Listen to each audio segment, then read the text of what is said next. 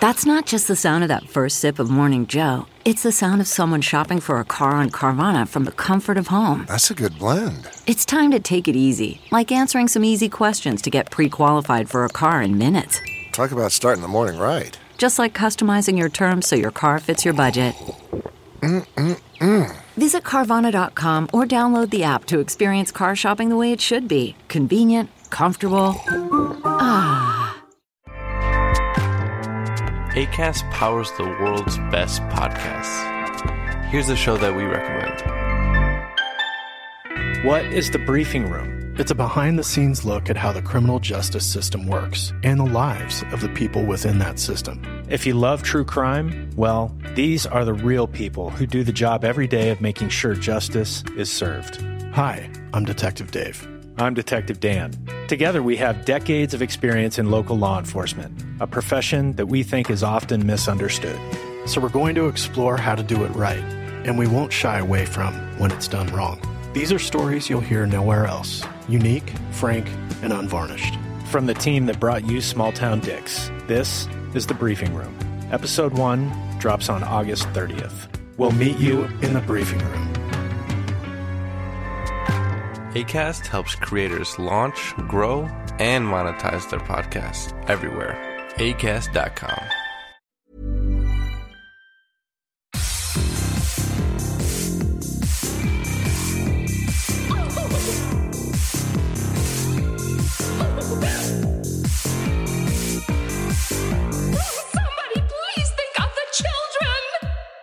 And welcome back to Little Cuts, our weekly minisode where we dig into the things that we've been watching recently. I'm Terry.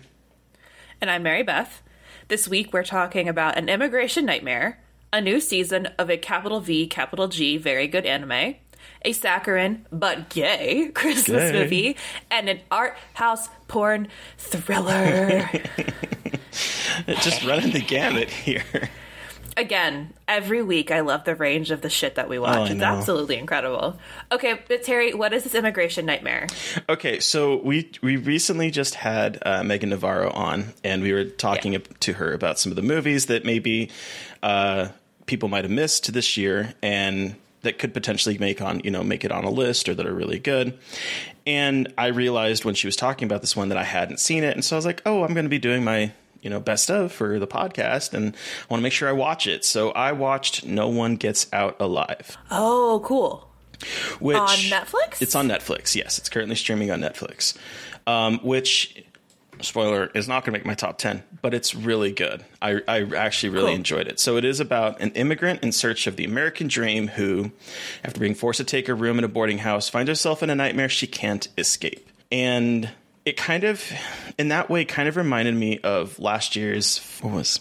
His House? Yes. Okay. So it reminded me of His House from last year, in that it's about kind of an immigrant experience and the way that the less fortunate and those who are disenfranchised can get taken advantage of. And so she gets this room in this house that is just only women, no men allowed. It's run by dude Mark Menchaca. Okay. Who? Ooh, nothing weird about that. All woman's house run by a guy. And Mark Menchaca has turned in some really kind of creepy performances. He was in Ozark. I think he might still be in Ozark. I'm not sure. And he was in The Outsider. He was one of the villains in The Outsider. Oh. And he was also the bad guy in Alone. Do you remember that?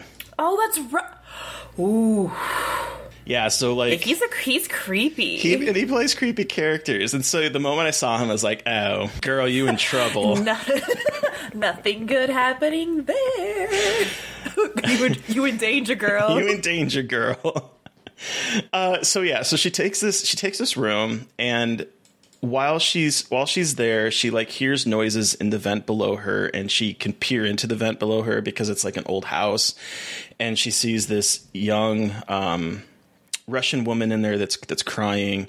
There are things that are like we're seeing out of the corner of like behind her and stuff, of like these weird ghostly figures with the sort of Haunting of Bly Manor eyes. Like just they look like either those eyes or like actually probably more specifically they remind me of the eyes of the vampires in Salem's Lot. That kind of glinty. Oh, it has like the you get the eye glint like an animal. Yeah, and so they're like, you start to see them pop up behind the scenes, and there's this room there's a basement that is locked, completely and utterly locked with like multiple locks, and he's like saying that, you know, that's a private area, and then he starts talking about how his brother is sick because she sees this man walking through the house at one point, just like knocking on the doors. She's finding like ash left over on people's doors, like handprints and stuff. It's just all these like weird little things, but she has no money and she has no one to turn to. And she has a family, but she lied to them and said that she does have an ID, but she doesn't. And so she has like, at one point she tries to enlist the aid of someone that she works with that doesn't go right. She just is at her wit's end. She has absolutely nowhere to turn to, and so she's stuck there. And so there's that aspect of it that's really good. There's also a supernatural aspect that kind of reminded me, and Megan Navarro brought this up too, I believe, when she was on, of The Ritual. The places that it goes reminds me a little bit of how The Ritual kind of unwinds towards the end, to not be spoilery. It's really good. I really enjoyed it. It's a tight 85 minutes. And I definitely think you should watch it. It won't be in my top 10, but it's really good. Cool. Awesome. I've heard good things. Yeah. So. Oh, and it's also, speaking of The Ritual, it's based on a novel by Adam Neville. That man is one of my favorite writers. Mm-hmm. One of his books, The Reddening, is one of my all-time favorite books. I have that book. I need to read it. It's so good.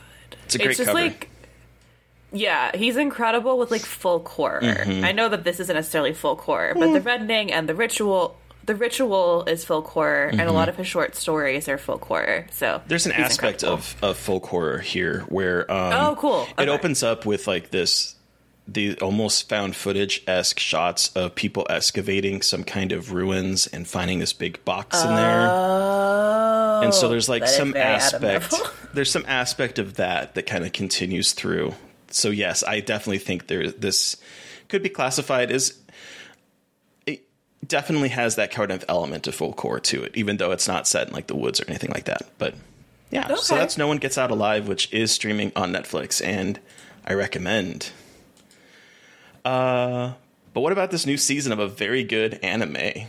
Capital V, capital G. Okay.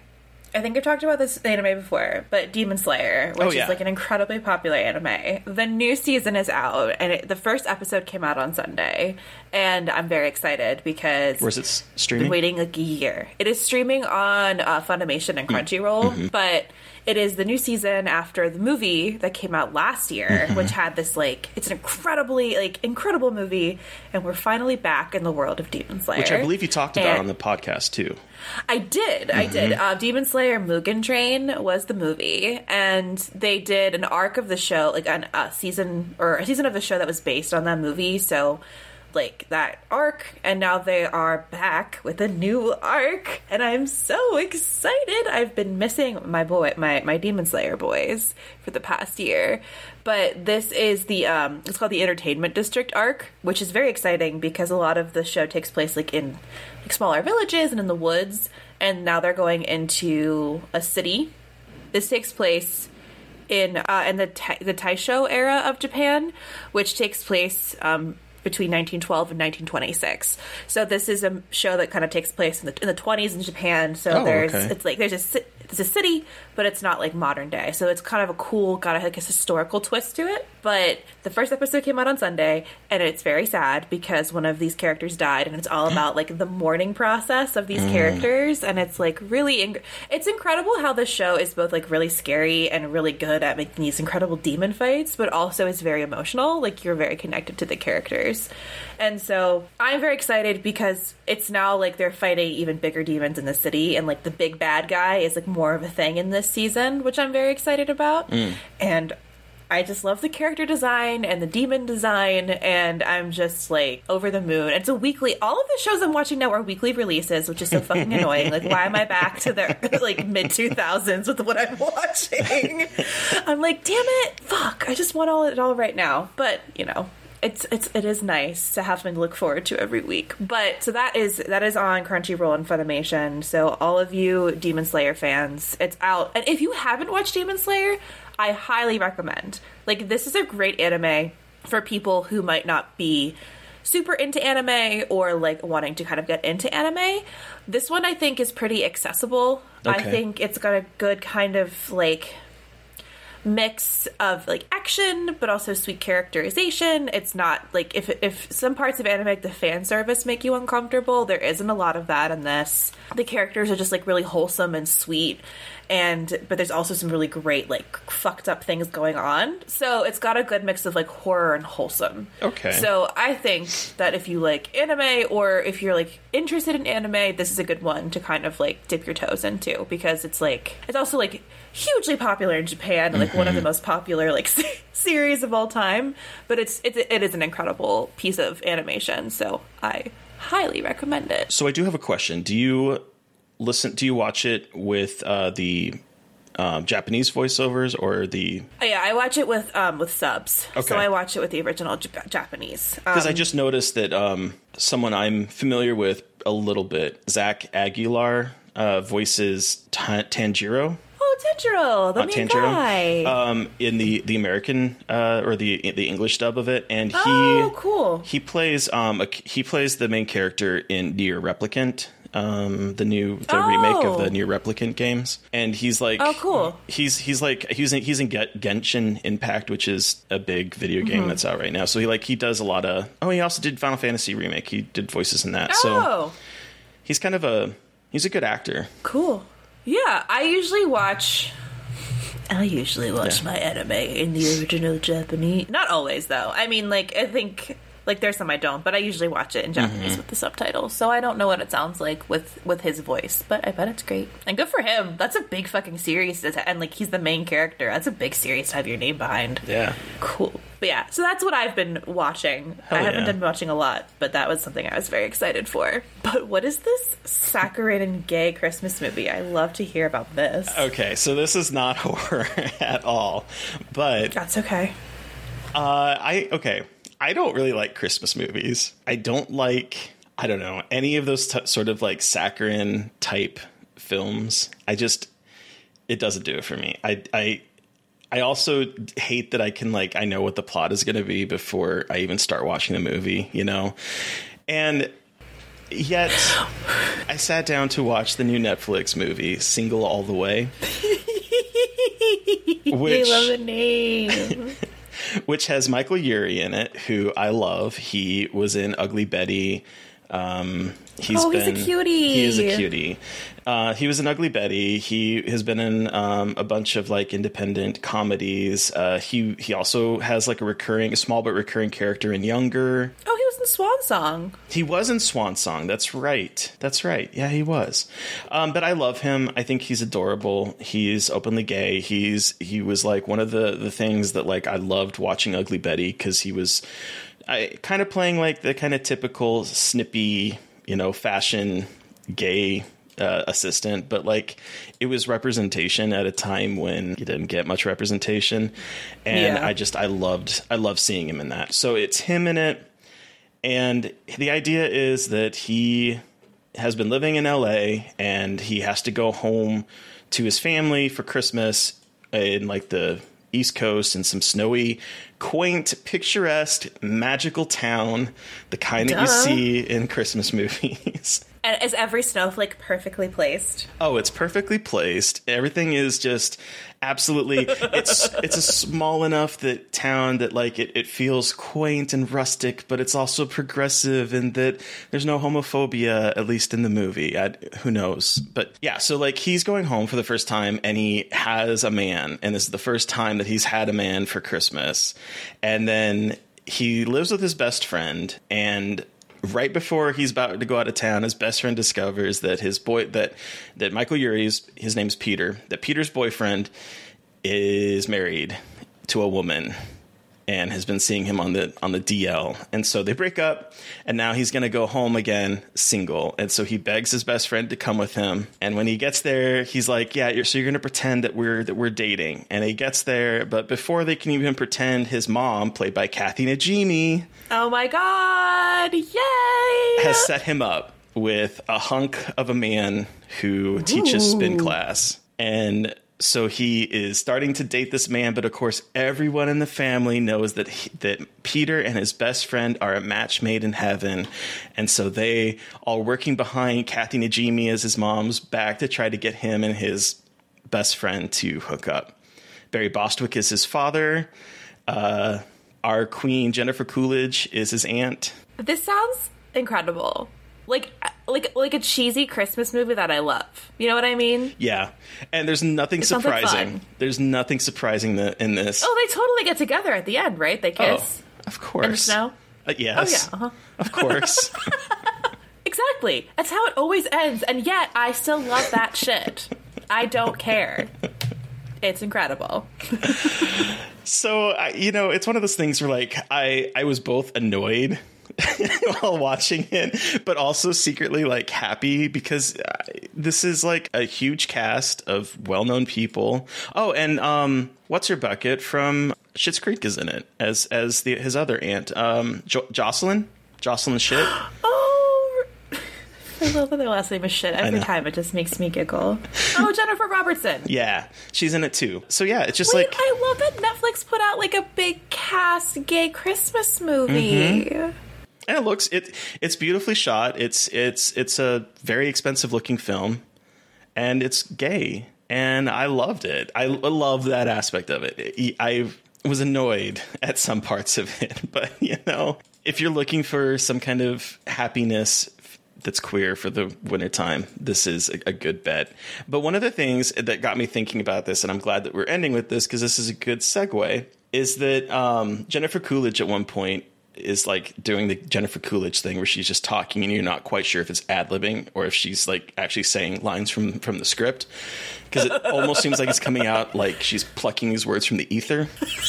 But she talks about how the gays are they're survivors and they just know how to do shit because they've had to survive this entire time. And I started thinking about that in particular as we sat down to watch this week's erotic thriller, because I don't think cruising is as big of a thing anymore. And I'm curious if it is, because with the invention of apps and the invention of all that kind of stuff, I'm curious. I don't know. So I'm kind of curious if cruising or the events kind of portrayed in this movie that we're about to talk about happen as much anymore. And I'm wondering if the younger generation even knows what cruising is. That was what I was going to ask. Like, I feel like cruising is not really a thing anymore. Like, this is like only like my, like what I've seen. It just feels like cruising is not a thing because there's safer, in scare quotes, ways to hook up now with the apps and dating sites and stuff. And it feels like a much, again, quote unquote, safer way to meet people. Mm-hmm. So for those younger listeners, if you don't know, cruising is what a lot of gay men did before the invention of apps, where there were places that they would go where it was, and again, I'm using this term loosely, safe, because you wouldn't have to worry about other people that were not queer. Because one of the things about cruising was that you had to like learn how to intuit that someone might be interested in you, but you're also trying to not show that you're gay. And so there's that aspect of it where it's like they have like that. The hanky code started like years ago where depending on what side of your pants, but the hanky was in and the color of it meant you were down for different things. There's all these kinds of things that the gay men had to do because they couldn't just walk up to someone like straight people could and commence a conversation or go and have sex or hook up or any of that kind of stuff because it was dangerous. And so they created these places where it was quote unquote safe to do so. And so we're talking about the movie Stranger by the Lake, which is all about cruising at this Cruising lake. by the lake.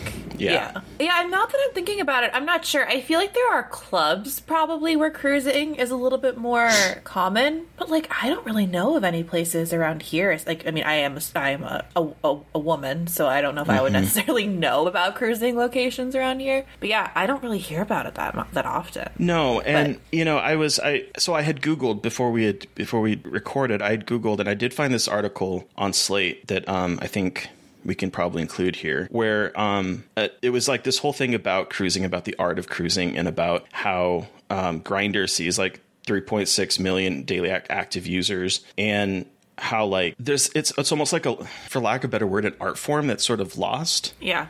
And about how like it was kind of sort of like taught and handed down from generations of queer men, because this guy in this article is talking about the closest thing that he had to a gay parent was his relationship with his friend Chip, who taught me many life lessons. He was 63 and had been out since the early 70s when he was 15. And so he like was talking about how, you know, back then homosexuality was decriminalized in 1969 and there were gay bars in the city, but he was too intimidated to go to them. And so you had to also worry that police were keeping tabs on the places and were going to potentially arrest people. So it was like this kind of inner conversation that would happen to entice people to show that you're interested, to like intuit that they're interested, and then to go hook up. And so I think it's interesting to watch this movie now in 2021, because this came out in 2013. And I'm not sure. That long ago? Yeah, and I'm not sure when it was set, when Stranger by the Lake is set, because it seems sort of like out of time. You don't see anyone use cell phones. You don't see anyone do any of that sort of technology thing. So I don't know. And the clothing is like pretty like generic. Like it doesn't have like a specific period, time, or feel to it. Like it feels like it can be from the 70s or 2010. So like you said, it's got, and it all takes place at the lake. Like it's only on the lake. Never leaves the lake. And like you said, with cruising and this movie, they both communicate with this language of, it's like a really interesting language of desire, and like all done not almost completely non-verbally at first. Like it's a non-verbal communication language of desire, which is really cool to see on screen with this film that is about gay sex, about gay, like just gay relationships, directed by a gay man. I'm not sure if the performers are gay, but it's just like, it's just so very gay and it's so very good. You had never seen this before either, had you? No, I hadn't. Neither had I. It is an incredible erotic thriller because I feel like a lot of the erotic thrillers we watch are very dramatic. Like there's a lot of like quick cuts and mute and like an incredible score and like just building the tension. This movie has no score. No score. It's not slow, but like it's very like the editing is not. There's not a lot of like crazy editing. There's a lot of like long shots of someone watching somebody, and it feels more like, the way I was thinking about it, like in the really intense moments where there isn't a lot of score and crazy editing, it felt like this is like what it means to hide from somebody. You know what I mean? Like you don't have music, you don't have the drama. Like this is just what it feels like to be a person like hiding from somebody, and it's terrifying, really. Like in a way that I wasn't expecting. No, I think it's a very quietly unsettling and terrifying movie, because the whole plot is that we're following. You have to say, wait, hold on, I didn't even say what this movie is actually about yet. Oops, I didn't either. So we're following this man named Frank, who goes to this lake every summer.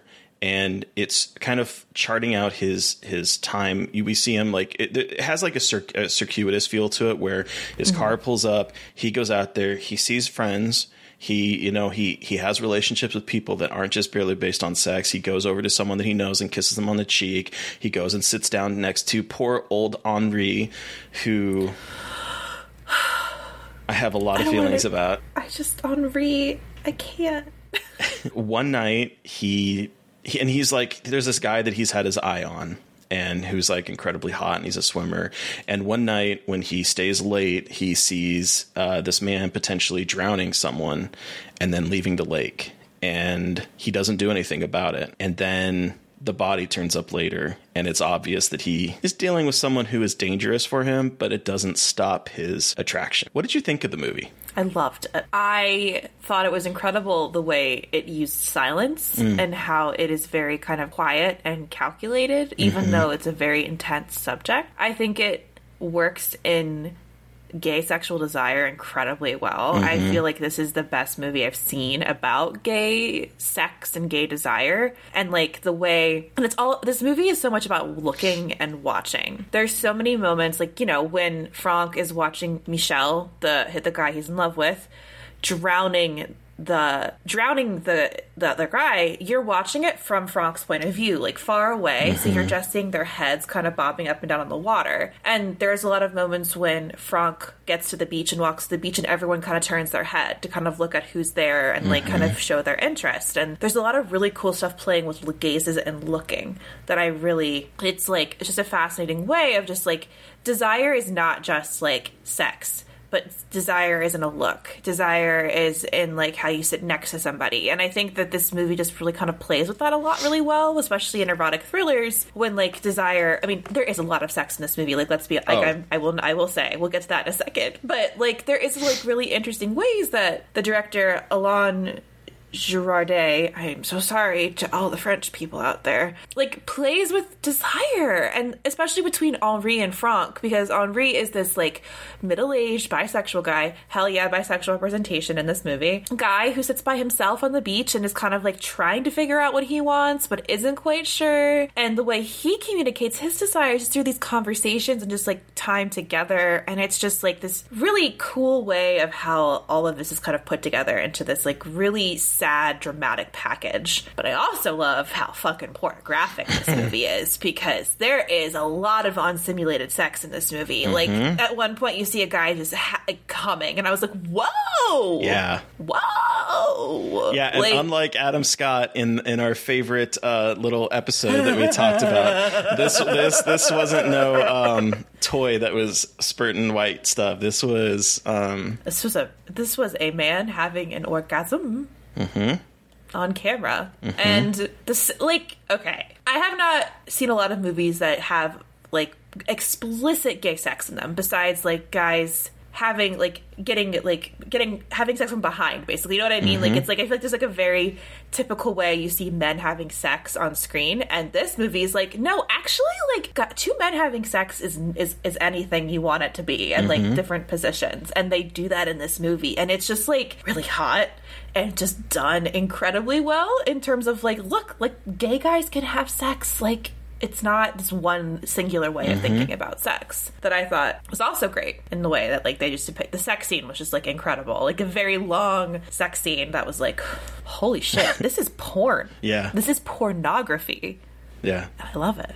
Yeah. What about you? What did you think of this movie? I thought this movie, it made me really sad. In particular because of Henri. I love the character of Henri, where, like, he, as you said, he's bisexual. He's figuring things out. You can kind of see that he talks to Franck, and he sits away from everyone. He sits on, interestingly enough, he sits on a rocky side of the beach, as opposed to, like, the more sand where everyone is nude. He sits on the rocks, and he has an interesting progression through this movie where he seems really closed, and Franck goes up to him and they start chatting, and they have a friendship that evolves throughout this movie. And as the movie progresses, you see Henri sort of opening up a bit, to the point where he's at some point, because he's an overweight man on a beach full of very trim, very physically fit people. And at one point in the movie, he's no longer wearing his shirt. So he is like, there's like these slight, subtle visual representations that he is opening himself up to Franck and their friendship. And I just thought it was very beautiful the way it was. And I thought it was very sad because, spoiler alert, jump ahead if you haven't watched this movie. He dies, but he kind of sacrifices himself to prove to Franck that his man that he's been fucking is not a good guy. And the reason behind why he does it, like, it doesn't spell it out, but the reason why is almost like he comes across as very sad, and he comes across as sort of like this man that is looking back wistfully on things that could have possibly happened. And he sees, I think, in Franck someone who is looking forward, and he doesn't want him to get fucked up. And so he sort of sacrifices himself in a movie way. Like, I don't think people are going to really do this in real life, but in the logic of the movie, it makes sense that he is basically sacrificing his body, giving into temptation in a way, and allowing Franck to see that this man is not good. And it's devastating to see. Well, and especially after he, like, confesses his love for Franck. And, like, sort of, like, in a very kind of, like... It's so subtle. I think I'm falling in love with you. Or, like, I get so excited. It doesn't even say that. He's like, I feel the way I feel like when I'm falling in love, when I'm around you. I don't want to fuck you. I want to talk to you. And I want to be around you. And it's like... Franck started the conversation with Henri. Like, he's the one that sat next to him and, like, kind of decided to cultivate this relationship. So obviously Franck is like is a good person, you know, like he's like not necessarily scared of this guy or like weirded out. He's like, hey, what's up? And I loved their relationship. And when it happened at the end, I literally went I like gasped really loud. I was so upset. And like I kind of saw the writing on the wall a little bit with that as the film progressed, that I was really mad about it. Yeah. I was like, why can't it be happily ever after? Obviously, that's very naive of me, but I was like, but I want him and Henri to, like, love each other and live a nice, happy life and cook food for one another. I know, and go to dinners and stuff that we don't get to see. Go to dinners and get one. Oh, I know. But so the other thing, so there's two things that this movie does incredibly well. One thing is this idea of trust, and it's sort of what I was thinking about in terms of coming into this, especially from Jennifer Coolidge's in the last movie talking about Survivors. This idea of trust, and this idea that the cruising is a quote unquote safe space, because at one point when Franck is first talking with Henri, he says, "Hey, can you watch my stuff?" Because he's going to go after and try to find Michelle in the sex zone, for lack of a better word. and Henri is like, "You trust everyone like that?" And Henri is like, "You trust everyone like that? Like you're just leaving your stuff here in front of someone that you just met." And then this idea of that implicit trust between queer people comes up again, where the one guy is like gonna have sex with him. He's like, "Do you have a condom?" And he's like, "No, I don't." And so there's that aspect of it where it's like he just was gonna have sex, trusting the other guy that he was safe or that he didn't have any diseases or any of that kind of stuff. And that there's that aspect of it. And then there's this quiet man, Michelle, sort of circling in like a shark as sort of a metaphor for the danger that's lurking in this kind of unfortunate behavior, where it's like someone could be coming in at any moment and not have the great motives that you do. Well, and there was an interesting like thought to me about Franck with like naivete, and I know that's not necessarily like everybody, but like especially when the guy was like, "You're not going to use a condom, like even to give me a blowjob," and again, like we don't know what time period this is, so like, you know, without that context, you're like, is this in the middle of like when the AIDS epidemic was really high and people were concerned about that stuff? And like, again, in general, we all know like usually when you're having sex with somebody for the first time, they don't really know, you know, protection is generally a good idea. Like you don't know, but you know, he with this partner and then with Michelle is very trusting about like, oh, you don't have diseases.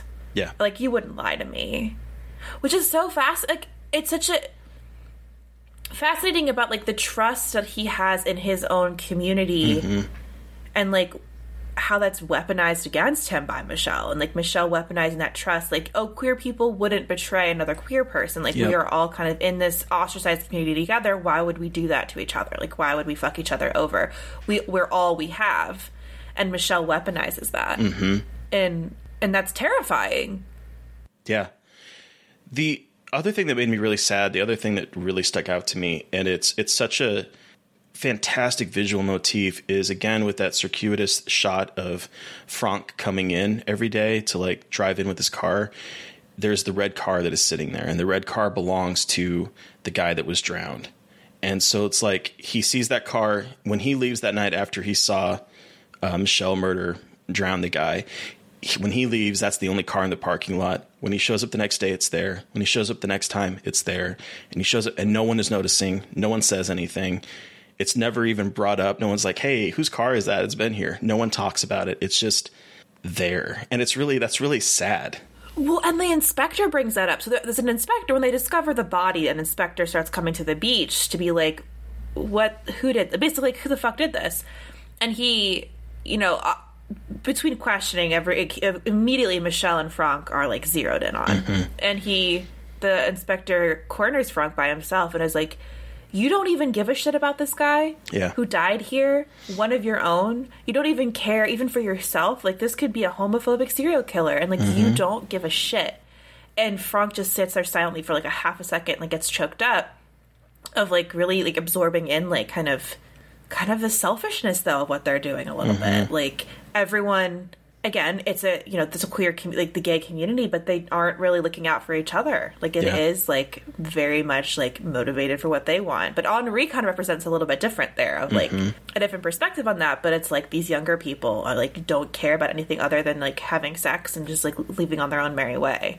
So there's, like, an interesting kind of commentary on, like, a selfishness of what they're doing as well. And, like, and in no way is it, like, a criticism of it. I just think, like, this movie is, like, very subtly complicating, like, like, really investigating this concept of cruising and desire and, like, what it means to have like, to hook up in this kind of, in this way. And it's really fascinating, like, how in-depth it goes in such subtle ways in terms of, like, looking at gay hookup culture. Yeah. And thinking about it. Such a good movie. It's really good. It's sad. It is really, like, it's like, it just kind of weighs on you. It's like, it's heavy. It's not as sensational as a lot of the erotic thrillers we've watched. It's more low key. It definitely feels art housey. It definitely feels like a French art house film. But, like, there's a lot to think about and a lot to digest about it. And I think that's fascinating. I think it's really good. God, the ending, like, sequence when he's just yelling Michelle's name. Whew. Yeah.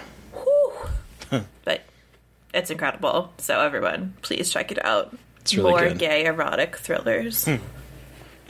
Yes, well, please. More erotic thrillers in general, but, like, good lord, this one is erotique. Oh, and everyone just, like, naked a lot too. Like, not even sexually, just, like, a lot of people just, like, with their dicks out. So, you know, just a lot of penis. A lot of penis. A lot of penis. So. Here for it. I mean, I wasn't mad about it. Okay, so for next little cuts, what are we watching, Mary Beth? So for next little cuts, we are going with Steven Soderbergh's narrative feature film debut, Sex, Lies, and Videotape, which I'm very excited to see. I have never seen it. Me neither. And I'm very excited to watch it. I remember seeing that VHS cover at the local Blockbuster or whatever and being always so interested in it because it's such an evocative title, especially when you're, like, you know, a teenager and it's like, ooh. And you say sex. There's sex on it. Like, it is telling you point blank, it is sex. I'm very excited to watch it, though. Me too. It's been on the watch list forever, so finally going to get an opportunity to watch it. But then, Terry, who are we chatting with on Monday? Oh boy!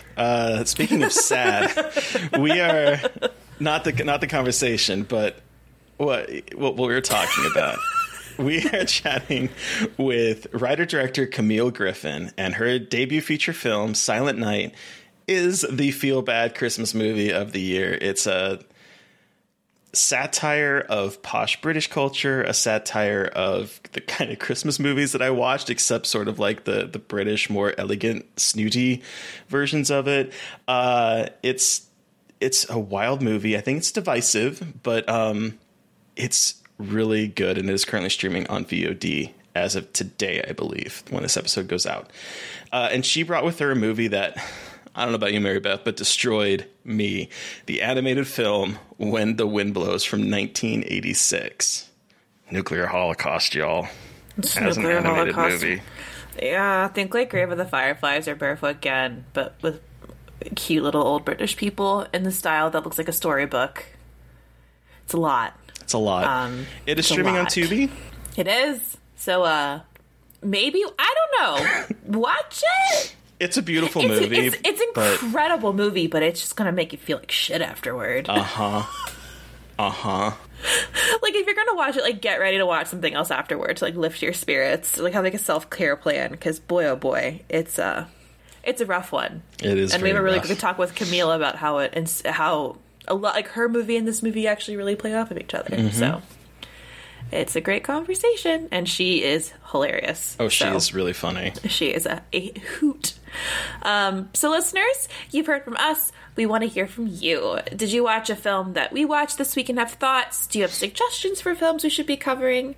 Send us an email at scarredforlifepodcast@gmail.com or reach out to us directly on Twitter. I'm at MB McAndrews. And I'm McGailey Dreadful. And of course, don't forget to follow the podcast on Twitter at Scarred Podcast. And please give us a review and a rating and make sure you're subscribed if you listen to us on iTunes. Please do.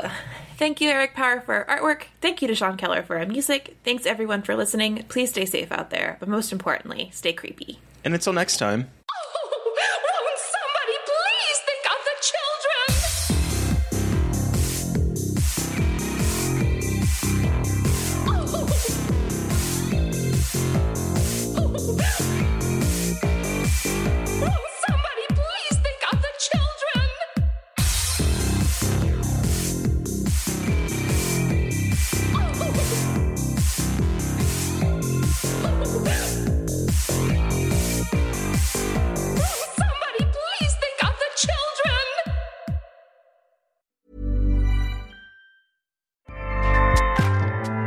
Acast powers the world's best podcasts. Here's a show that we recommend.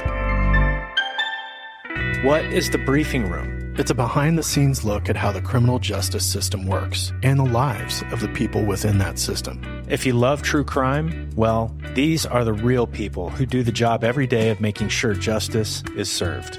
Hi, I'm Detective Dave. I'm Detective Dan. Together, we have decades of experience in local law enforcement, a profession that we think is often misunderstood. So we're going to explore how to do it right, and we won't shy away from when it's done wrong. These are stories you'll hear nowhere else. Unique, frank, and unvarnished. From the team that brought you Small Town Dicks, this is The Briefing Room.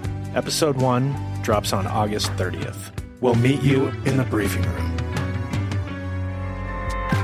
Acast helps creators launch, grow, and monetize their podcasts everywhere. Acast.com.